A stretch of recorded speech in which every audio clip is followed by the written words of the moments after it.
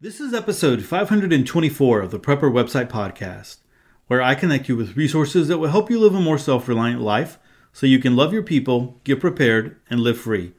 On today's podcast, I have a special interview with Dr. Joe Alton, also known as Dr. Bones of doomandbloom.net. Hey, I'm Todd Sepulveda, the editor of PrepperWebsite.com. This podcast is usually an audible version with some commentary of articles that have been posted on Prepper Website.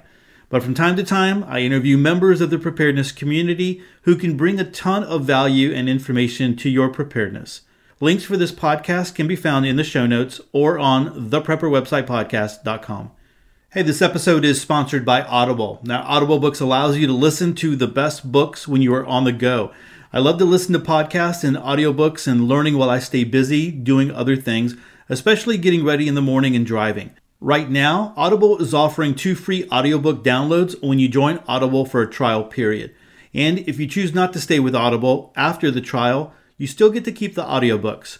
So for more information, click the link in the show notes or go to theprepperwebsitepodcast.com/audible. All right, everyone, before we jump into the interview, I just want to let you know that thoughts and prayers are going out to those of you listening from Alabama and the tornadoes and the issues that went through there this week. I've been meaning to mention that throughout the podcast, or this week, and I just haven't, just because things were so crazy when I was getting ready to do the podcast for me.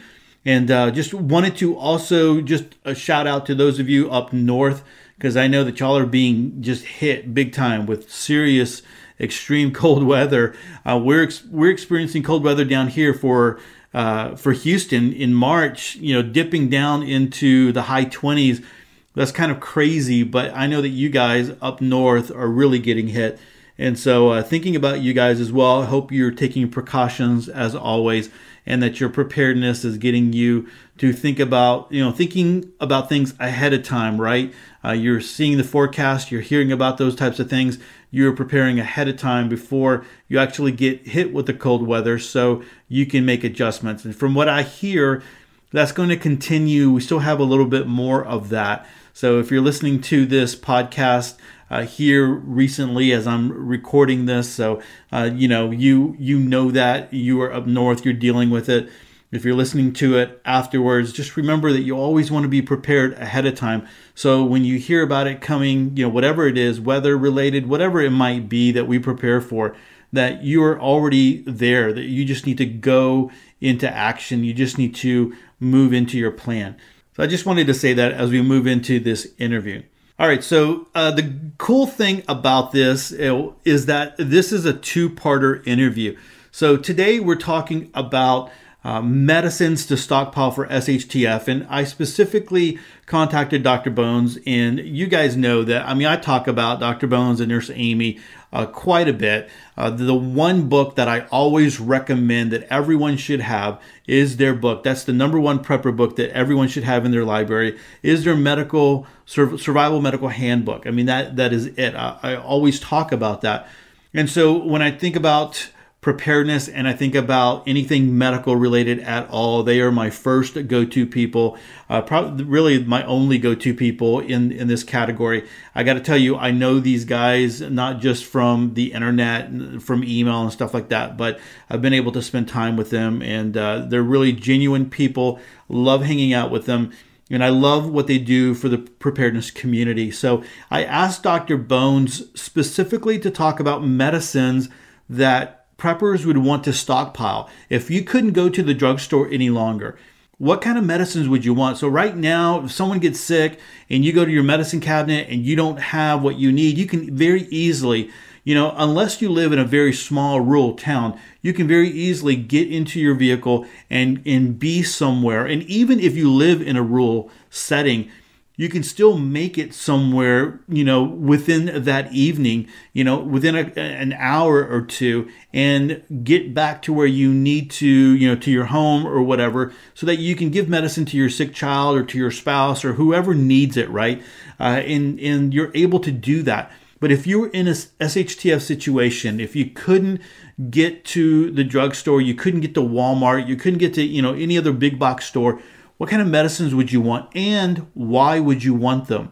So like I said, this is a two-parter. So we're going to talk about medicines in stockpile today. And then on tomorrow's podcast episode, we have another topic. It's very similar, but another topic that you're going to want to hear as well. And so I'm going to stop yapping. I'm going to go ahead and go to that interview. I know that you're going to enjoy it. So guys, this is my interview with Dr. Joe Alton, MD, also known as Dr. Bones of doomandbloom.net. Well, Dr. Bones, thanks so much for joining me on this interview. I really appreciate it. A lot of people, a lot of listeners know that I read your articles all the time on the podcast. I struggle with all the medical terms. I suffer through it. Everyone is very gracious on that. But I love that you're here and that I'm going to get to talk to you face to face. And so before we get started, I want to ask you this question. Are you a legit doctor? Absolutely. You know that I am an actively licensed medical doctor. I'm a fellow of the American College of Surgeons. I'm a life fellow of the American College of OBGYN. Been in the medical field for, well, let's see, since the year I entered medical school in 1976. Oh, ow, that's painful. and actively licensed. When I graduated in 1980, I've been, delivered thousands of babies, done thousands of surgeries, and even though I'm retired from the active practice of medicine, the laying on of hands, I still absolutely make sure I maintain my license actively in our home state of Florida. That's great. Okay, so just for the sake of the interview, Nurse Amy, is that just, is that something that she just... Is she legit too? I mean, because, you can be anybody that you want to be on the internet. And I read your articles all the time. I just want people to know. I mean, I know, right? I know the truth. I want you to share that as well. I want people to hear it from your own voice. I have to tell you that Amy has as many initials after her name as I do. I'm Joseph Alton, MD, FACOG, FACS. She's Amy Alton, ARNP, CNN. That means that she's an advanced registered nurse practitioner, that she's a certified nurse midwife, and that means also that she has kept her certification, her license is active as well. So we really feel that it's important for credibility purposes to maintain an active license. I don't have to. I mean, if I didn't, they would still call me doc for the rest of my life, but I feel strongly, and I have to go through all the courses and testing you have to do every year or every 2 years to maintain that license. But I just think it's an important thing to have. You're right. And so that's great, because when we're talking about what we're going to talk about today, it's great to be able to hear it from a professional, because I know there's a lot of articles written on it and on this topic, but hearing it from someone who is a professional just makes it so much better. So let's go ahead and get into it, because I really wanted to talk about, about medicine and stockpiling medicine, why preppers would want to do that and the different types. So starting out, why should a prepper want to store medicine? Well, for the same reason that the average citizen would want health insurance. I mean, they don't want to get sick, but they want access to treatment. For the prepper, the same reason that they would want to store food, water, a means of defense. As preparedness folks, we have to have an awareness of the issues that would accompany a really major disaster. I mean, issues with water, food, shelter, maybe even air. At my ballpark, medical issues. So, you'd think that everybody would have this kind of awareness, but the truth of the matter is it's limited to maybe 3 or 4% of the population. It's one of the saddest things. And one thing that I have been really spent, my entire post-active practice career doing is trying to get people to be more prepared in the face of disaster. It's my mission, actually, to put a medically prepared person, at least one of them, in every family. Now, that's a problem, because the average citizen just doesn't think about things about like how to purify water, how to cook food thoroughly enough if you didn't have, of course, modern conveniences, how to remain warm enough or cool enough in an off-grid setting. Nobody thinks about this type of thing.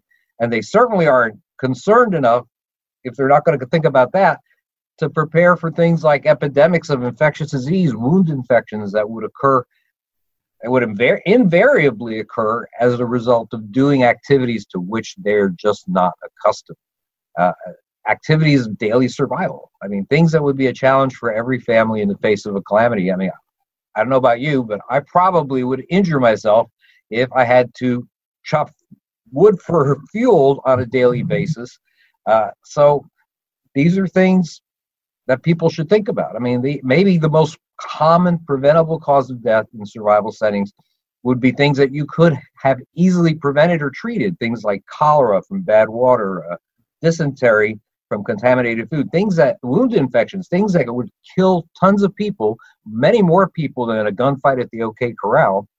Hopefully you're not going to have those on a daily basis in a survival setting, but you will have concerns about bad food, bad water on a daily basis. So everybody that's interested in disaster preparedness should be interested in medical preparedness. They should develop the knowledge, the skills, the training to get the supplies that are necessary to save lives in times of trouble, and that includes medicine.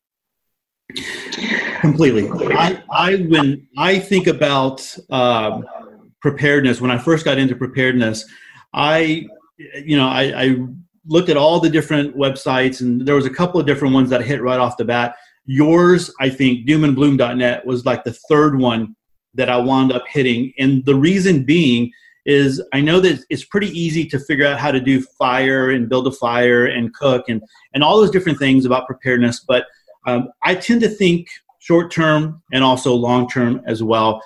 And long term, being that, hey, there's not going to be modern medicine and stuff like that. So I feel that it is very important to be able to have more medical knowledge. And that's why I love what you do. And I've always tried to promote what you guys are doing. So Thank you.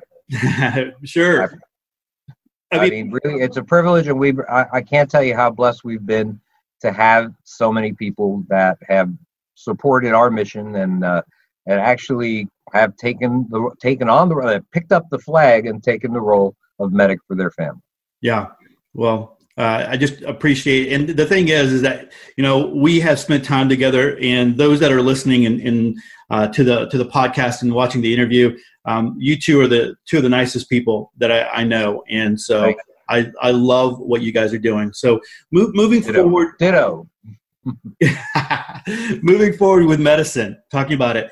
Okay. How should preppers gauge how much to store? We talk about storing so much water, so much food, but when it comes to medicine, they're coming in little pill bottles and first aid supplies and all that kind of stuff. I mean, I know the focus is a little bit more on medicine here. So how much should we really store? I'll tell you what, I wrote an article about that because it is, since we put out our latest book, Alton's Antibiotics and Infectious Disease, it is one of the questions that I've gotten the most from in emails, on Facebook, and in all our social media. And so I wrote an article on this as it pertains to antibiotics, but we can talk about it as in general with regards to any medicine. I mean, in my article, I could have said, well, you should have 100 penicillin pills or 20 amoxicillin pills or made other guesses. But the truth is that there are a lot of factors that go into determining the amount of medical supplies that you're going to need and medicine that you're going to need. And so let's go over just a few of these. This is, bear with me on this. First, what happened? What disaster took away modern medicine and made you the medic? I mean, in terms of the types and quantities of medicines you're going to need, the aftermath of a storm, very different from, say, an epidemic, right? I mean, that's not to say that a non-disease event couldn't cause an epidemic. In Haiti, an earthquake, a few years ago, caused so much damage to the infrastructure that a cholera epidemic ensued. Mm-hmm. So, if the question is, are you worried just about maybe the occasional wound infection? If you are, then the amount of, let's say, antibiotic medicine you would need would be much less than if you were more concerned about every member of your family becoming sick as a result of an outbreak of the plague. Mm-hmm. So that's a big, big difference in terms of the amount of medicine that you'll need. Now, next, how long would it take for modern medicine to make a comeback? Now, some of these things are, we read about and we watch on TV about, The Walking Dead and, pretty much permanent societal destabilization, but that's not always going to be the case. And in most cases, the truth of the matter is that if you have a disaster, the truth is maybe it's a storm, a hurricane, or a tornado that knocks out the power for a week or so, but the likelihood is that you're probably not going to need a huge supply of medications other than to deal with injuries and things that occur as a result of the short-term disaster. And of course, if you have water purification tablets, then maybe you don't have to worry too much about bad water. But if the disaster is an EMP from a nuclear detonation 200 miles in the atmosphere, you might be off the grid for decades. And so your amount of medicine you need is going to be a lot more. Now, another factor to consider, how many people are you responsible for? That is a big one, because the truth of the matter is it's going to be more than you think, because there are going to be people that are going to show up at your doorstep and you're going to, sure, everybody says how, I'm turning them away or I'm going to shoot them and eat them, for dinner. But the truth of the matter is that you're not going to refuse your 8-year-old niece that shows up at your doorstep. You're not going to refuse the guy who was your best friend in college. There are a lot of people that you just can't refuse. And so you're going to have to take that into responsibility. And unless you're a jack of all trades, you're going to need people that have other skills that are going to help you increase your chance of survival. If I show up on your doorstep, are you going to turn me away? Yeah, of course. Knowing that I'm a doctor and I have these medical skills, or Amy, for example, you probably aren't. But let's say, since we travel a lot and we speak a lot of different places and we do classes in a lot of different places, well, many times we're traveling, but we don't have all of our preps with us. We don't carry every single prep with us. And so therefore, we wouldn't have that much to give you other than our skills, but yet those skills may be very valuable to you. And so that's something that's important. You have to count on those people you have to count on more medicine than the people that you're ordinarily thinking you're be medically responsible for. And of course, it depends who you're taking care of. Is everybody in your group, everybody in your family, a young person? Are they all totally robust and healthy? If your survival group is loaded with, young kids or elderly folks, or somebody has chronic illness, you got to be storing the right medicines, and you got to be storing them in larger quantities. And of course, your environment's important. Poor quality of air, water, food that makes people sick. You might need more medicine for that. Let's say that it's bad water, anti-diarrheal drugs, you may need a lot of those, but if your water is, pretty much reliable, then you wouldn't. If let's say you're in a terrain that's steep and rugged. I've been in some Bahamian islands, and that land there, especially along the shore, is basically jagged. It's not volcanic rock, but whatever it is, if you walk on it without shoes, you're going to cut yourself. If you're walking anywhere near the beach, and you got to have the materials that are going to deal with the terrain too. If the terrain's steep and rugged, you're going to expect a lot more injuries, and you're going to have the medicines to deal with that. Bear with me. One last factor: how good is the medic? How good is the medic? The medic has to have the ability to recognize things like bacterial versus a viral infection. Okay, so this is something we've written about on our website and of course in our new book. But what happens here is that a lot of people see any kind of infection and they throw antibiotics at it. Matter of fact, I'm not talking about survival scenarios necessarily. I'm talking about normal times. 1 in 3 people that go to their doctor with a respiratory infection actually have a bacterial infection. Only 1 in 3. The majority have a viral infection. Yet most of them leave their doctor's office with a prescription for an antibiotic, something that would do absolutely nothing for them. If you're the kind of medic that would throw antibiotics at everybody who has an infection, well, you're going to go through your antibiotics pretty quickly. You cannot use them like candy. One more sign of a good medic: assuring proper sanitation and hygiene. You're not just there to deal with the boo-boos. You are there, and injuries, you are there to do preventive medicine to save you a lot of headaches and maybe some heartache if you can do that. If you allow, let's say, the latrine for the group to be built 10 feet from the local water source, well, you're going to have contamination. You're going to have disease that's going to follow that. If you don't supervise the purification of water and make sure that food is prepared properly, you're going to have to deal with a lot of intestinal issues. So the truth is, I have to say, there's no single answer and that exists as to how many medicines that you should have. I wish I could always throw out a number, but the truth is, the only thing I can say, it's probably more than what you have right now. Definitely. Well, it boils down to one of those things where you have to put a little bit of work into it, a little bit of thought, a little bit of planning. I think sometimes people want, just give me the number and I want to go get that from the store and put it in my closet and I'll be good.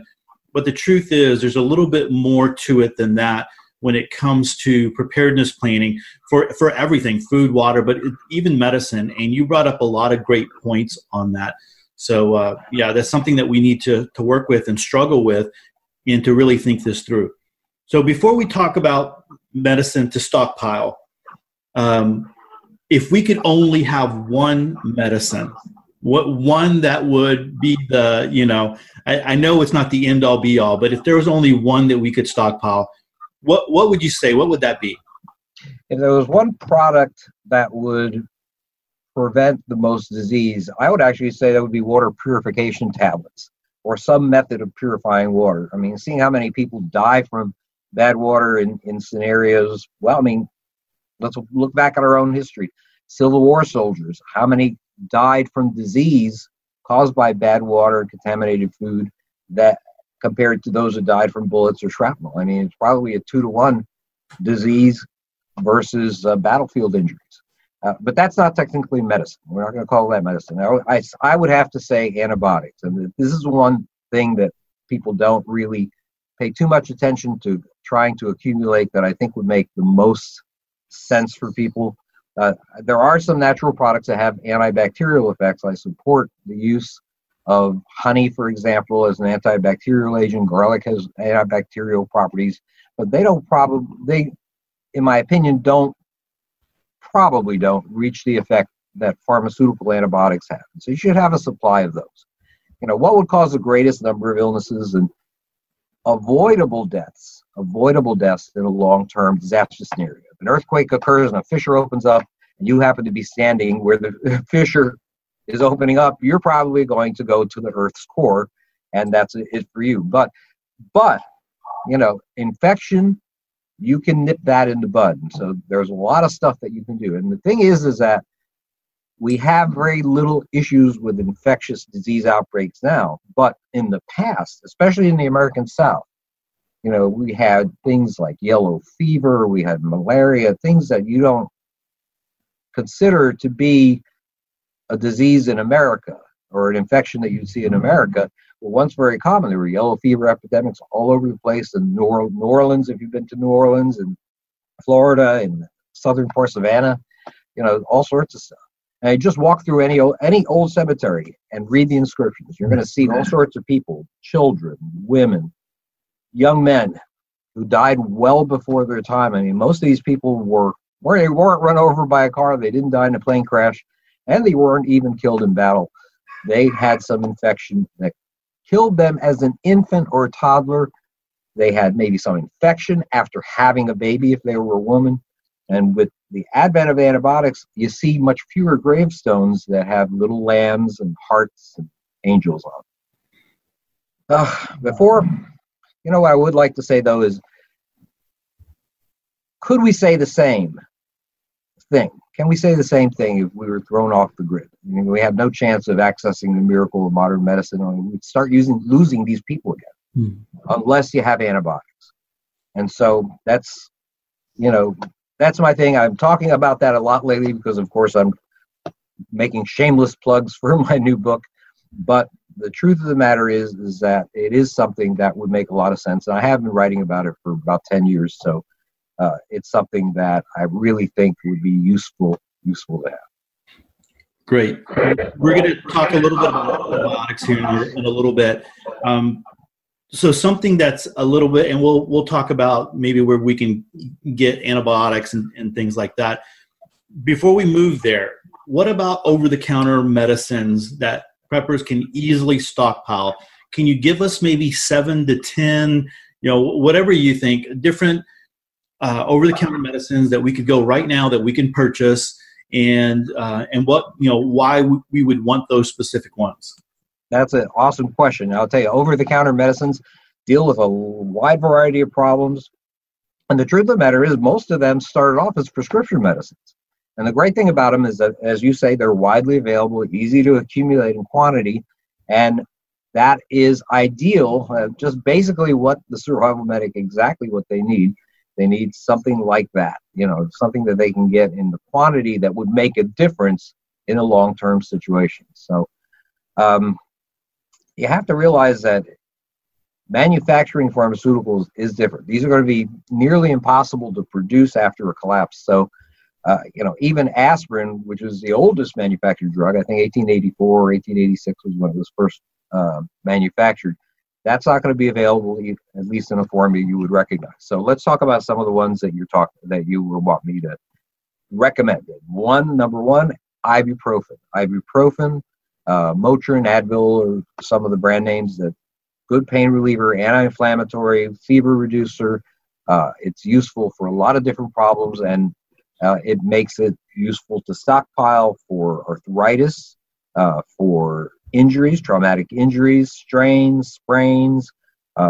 It can help reduce inflammation due to a lot of different causes that are not trauma-related. Ibuprofen is also useful reducing fevers, of course, from infections. The downside is that it can cause stomach upset, but it does that only in some people. Tylenol would be an additional one, another popular pain reliever and fever reducer. Can be used for all the problems that you take ibuprofen for, just about, with the added benefit of not causing stomach irritation or thinning the blood, which is something that ibuprofen can also do. But it does not have the anti-inflammatory effect that ibuprofen does. It's excellent for the treatment of pain and fevers in children, especially in its lower doses. Aspirin, we'll go down the pain relievers. If you have ibuprofen and acetaminophen, Tylenol, that is, in your medical storage, why would you consider aspirin? That seems like a sort of redundancy. Well, the truth of the matter is it's a good anti-inflammatory, it's a fever reducer, it's a pain reliever, but it has blood thinning properties as well. So you might have some people that are on Coumadin or some other kind of blood thinning medicine, but that run out of it as a result of it not being manufactured anymore for some disaster. And in that circumstance, you're going to want to have something that they could use instead that would have some blood thinning capacity, and aspirin would be good for that. Also, it would be good to help people prevent coronary heart attacks. If you take baby aspirin on a daily basis, known to decrease your chances of heart attack. If you're having a heart attack, chewing full aspirin would actually, a full adult dose of aspirin actually may help. Of course, heart attacks and things like that are pretty problematic in survival situations. Probably a little too complex to talk about today. Loperamide, its brand name is Imodium, very useful. High likelihood of food and water contamination issues. I mentioned that a million times today. So you got to have that medicine, essential as an anti-diarrheal medicine, because if you can slow down the intestinal motility, you're going to lose less water from the body and remain hydrated longer. These people who got these in the Civil War, they didn't die just because there was a bacteria in their body from bad water. They died because it caused so much water loss from diarrhea that they became dehydrated, and without, of course, the availability of intravenous rehydration, well, they died simply because they got too dehydrated. Can I interrupt you there? I know Imodium comes in many different forms. There's the liquid form and there's the capsule form. So which form would be the best to stockpile? I want you to use the 2 milligram capsule form or tablet form. It would make a lot more sense because it will last a lot longer. Medicines that are in liquid form are in general don't last as long. They lose their potency relatively quickly. I've talked a lot about expiration dates, and when a medicine is in a pill or a capsule form, it tends to stand the test of time if stored properly. Dry, cool, dark places. It stands the test of time better than most liquid medicines. So for that reason, if you have the opportunity to choose between a capsule or a pill or a liquid, I would choose the pill or capsule every time. So that I think is important. Perfect. So talking about diarrhea, you're going to have nausea and vomiting too. That also causes people to become dehydrated, and you may lose people from that if you can't rehydrate them intravenously. You want to have something like meclizine. That's also known as Dramamine or Antivert. Comes in a couple of different doses. I think 25, 50. I think it was 12.5. It's a medication that helps prevent nausea and vomiting. It helps deal with it. It's used to prevent motion sickness, dizziness. Acts as a sedative as well. So if you need somebody to who's maybe anxious, needs to calm down, or needs to sleep, well, it may be a very helpful medicine to have around. Triple antibiotic ointment. I'll go back to infections, and if you're fending for yourself, you're going to be, as I said, chopping wood, doing all sorts of weird tasks that you don't do on a daily basis right now. And if that's the case, those you're going to injure yourself, and any injury that breaks the skin puts you in danger of infection. Almost everything's going to be a dirty wound, and it could lead to a life-threatening situation. So if you have triple antibiotic ointment applied to the site of the injury, could help prevent this from happening, and is certainly good as a preventative after, let's say, closing a wound or after washing a wound. It's a good thing to maybe put on top of that in an effort to decrease infection. Respiratory infections. These are going to be very common as well. Of course, they're very common now, and they're going to be common then. So you're going to want maybe things that will help you with that. So a decongestant like phenylephrine, I think, might be a very useful item to have. You're going to have a lot of people that could use that. Benadryl, diphenhydramine, that is very useful. That's an antihistamine that helps alleviate the itching, rashes, and helps nasal congestion too, and all sorts of other symptoms of allergic reactions. It also helps to sleep. It's a great sleep aid at the 50 milligram dose. So use 25 milligrams if you're dealing with some itching or rash issues, and use 50 milligrams if you want to help people sleep. Hydrocortisone cream, very useful, 1%, used for all sorts of different skin conditions. So itching, flaking, thickening of the skin, redness. It's a mild steroid, reduces inflammation, so very helpful. Antacids, very useful. Calms heartburn and queasiness, stomach upset. Calcium carbonate will last forever. Essentially, it's if you get it in like Tums or Rolaids, the little the tablet fashions, the chewables, they will last for a very long time. Antifungal agents. Of course, there are bacterial infections. There are also fungal infections as well. So you have to realize that there are different medicines that take care of those, then take care of bacterial infections. So athlete's feet, ringworm, jock itch, vaginal infections, things like that. You want things like clotrimazole, Lotrimin is the brand name, I think. Miconazole cream, Monistat. These are useful things to have. And I think also, I'll do one more, multivitamins.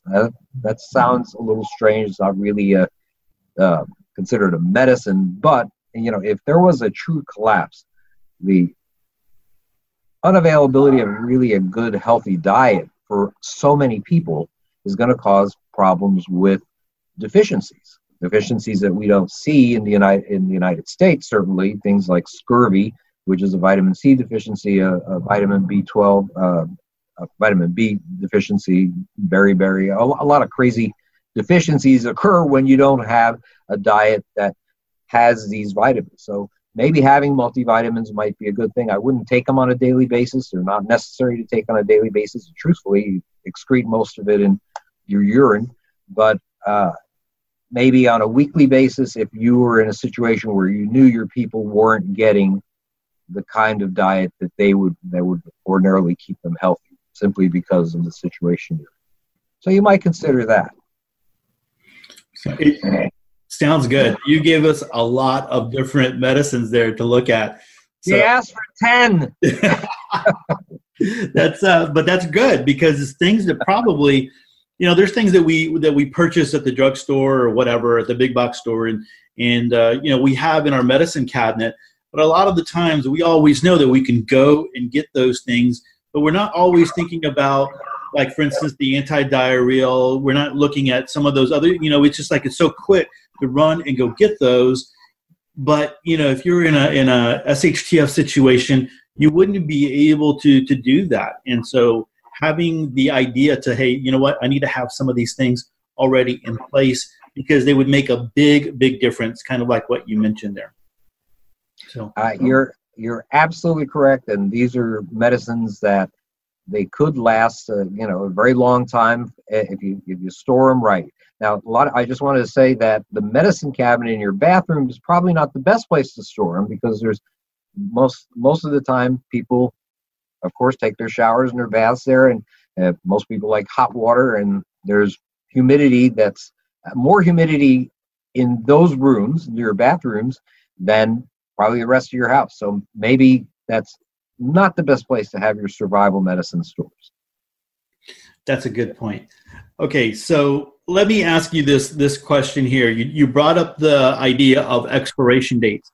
Every single one of those drugs, if you were to go get over-the-counter medicine, if you go get them, you look at the bottle, you look at the package, it's going to tell you have a year, maybe a little bit longer, depending on when you buy it. And then, so, how long do they really last? Because you brought that up, and of course, I've been in preparedness for a while, so I know the answer, but it's still really hard for people to look at a package and get an expiration date and say, you know what, I need to throw this away. I've heard all my life, I need to throw these away. They're not any good anymore. Can you talk to us a little bit about that? Absolutely. Expiration dates. Let's talk about that. What is an expiration date? Before 1979, you didn't have to have them on medicines at all. Most of them didn't have expiration dates. But the government decided that was going to be the case. And so pharmaceutical companies had to come up with a day that would be the last day that they would guarantee 100% potency of the product. And that is all that an expiration date means.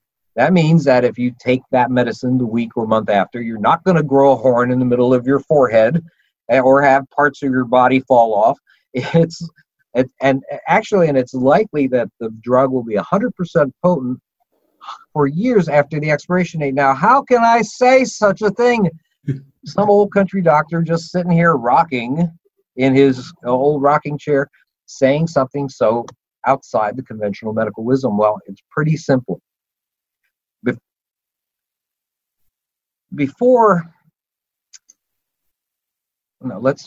me say it this way. I'm sorry.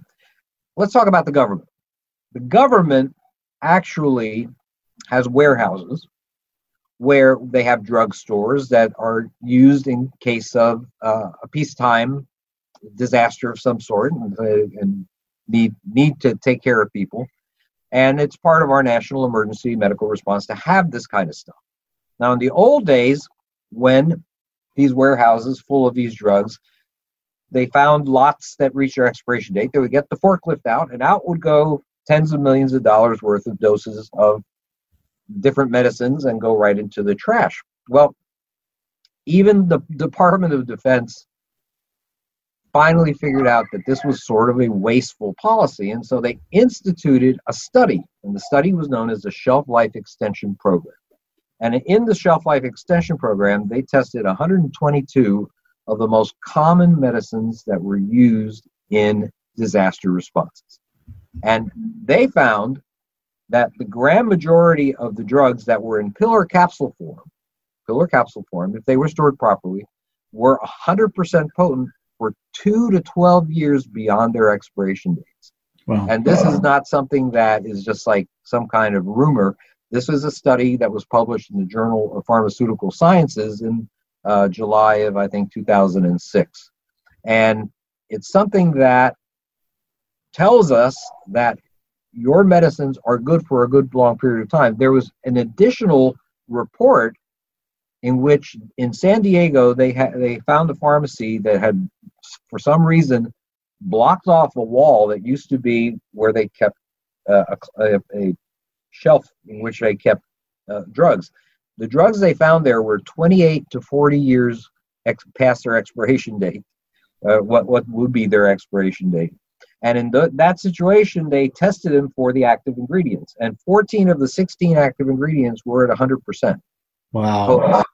As a matter of fact, some were at 110% potency because the fillers in some of the medicines had degraded, but not the active ingredients. So it's not that I'm saying that they'll be good for 28 to 40 years, but definitely for a number of years after their expiration dates, you can count on most of your medicines in pill or capsule form to be 100% potent. And very few of them, the grand majority of them, are safe to use. There's been talk about tetracycline being an issue. In the 1960s, in 1970s, there were reports of people with kidney disease if they took tetracycline-type drugs 1 year after the expiration date or more.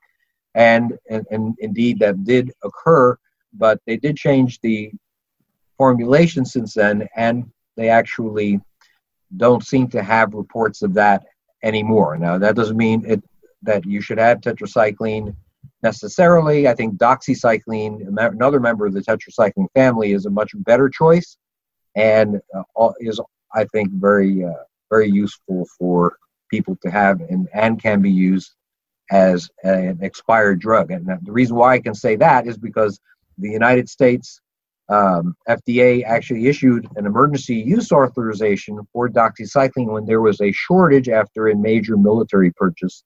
Civilians were having trouble getting it. And so the government said you can use your doxycycline for 5 years or more after its expiration date. They did the same thing with Tamiflu after the swine flu epidemic in 2009. I bet a lot of people that just heard that information are just loving it, probably also kicking themselves if they've thrown away a lot of medicine, in the past. But that's really great for preppers to know that they can store some medicine and it's going to be good for a long time.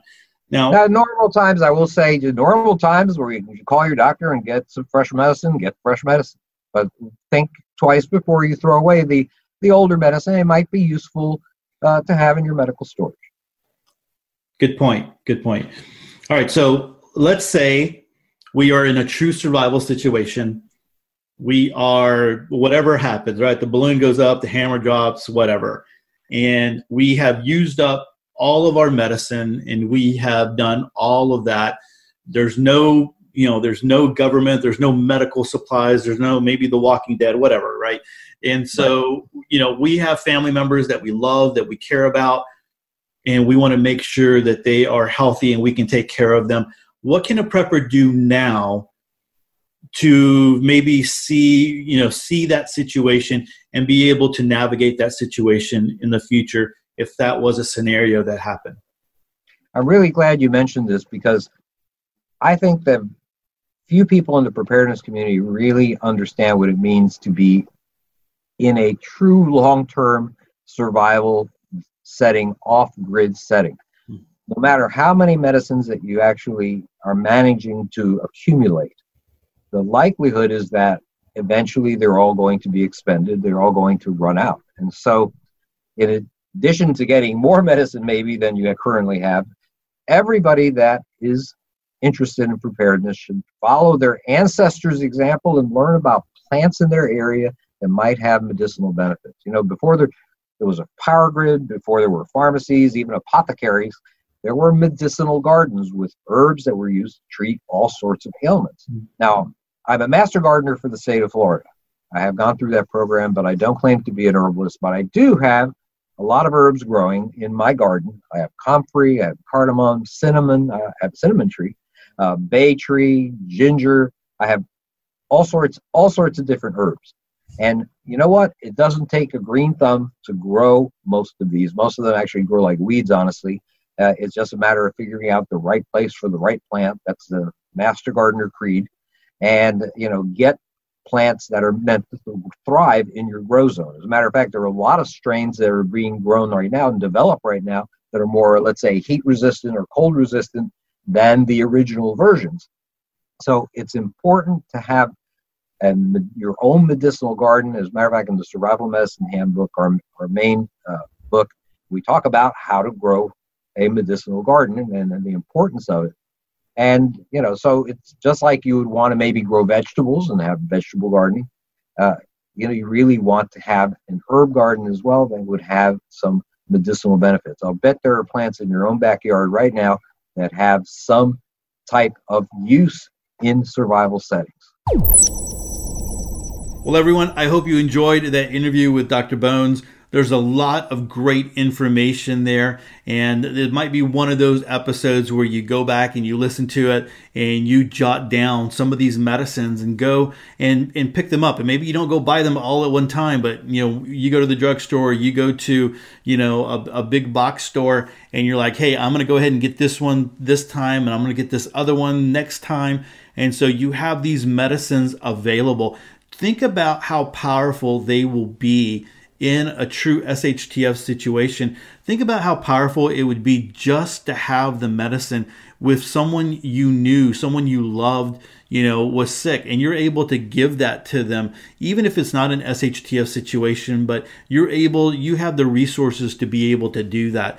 And right now, you have that ability. Right now, you can go to the store and you can get any of these medicines right off the counter. So you definitely want to know which ones would be the most valuable for you. Well, everyone, that's it for this episode. Hey, don't forget to go check out doomandbloom.net. They have a ton of great resources over there for your medical preparedness information, as well as a great store that you can go and shop if you are looking for medical supplies. You can go do that over there as well, doomandbloom.net. I'm going to link to it in the show notes. You can go check that out. I'm also going to link to an episode that I did earlier, and so that you can go check that one out. It was like episode 38. And I was listening to that episode and I was like, man, I was talking super fast, and it was just seemed like a long time ago, and it's only 2 years ago. But anyway, so I've done some different things since then. But if you haven't listened to episode 38 or it's been a long time, you can go check that one out. Back then, I was just asking people that were in the preparedness community to answer some questions. I would send them questions and they would send it to me. Back then, I wasn't doing interviews. I wasn't set up for that. But now I am. So hopefully I can do this a little bit more often, and especially tomorrow with tomorrow's episode. You do not want to miss that one. Well, everyone, that's it for episode 524. Hey, don't forget to subscribe to the show. You can head on over to theprepperwebsitepodcast.com. That way you never miss another episode of Sweet Prepper Goodness.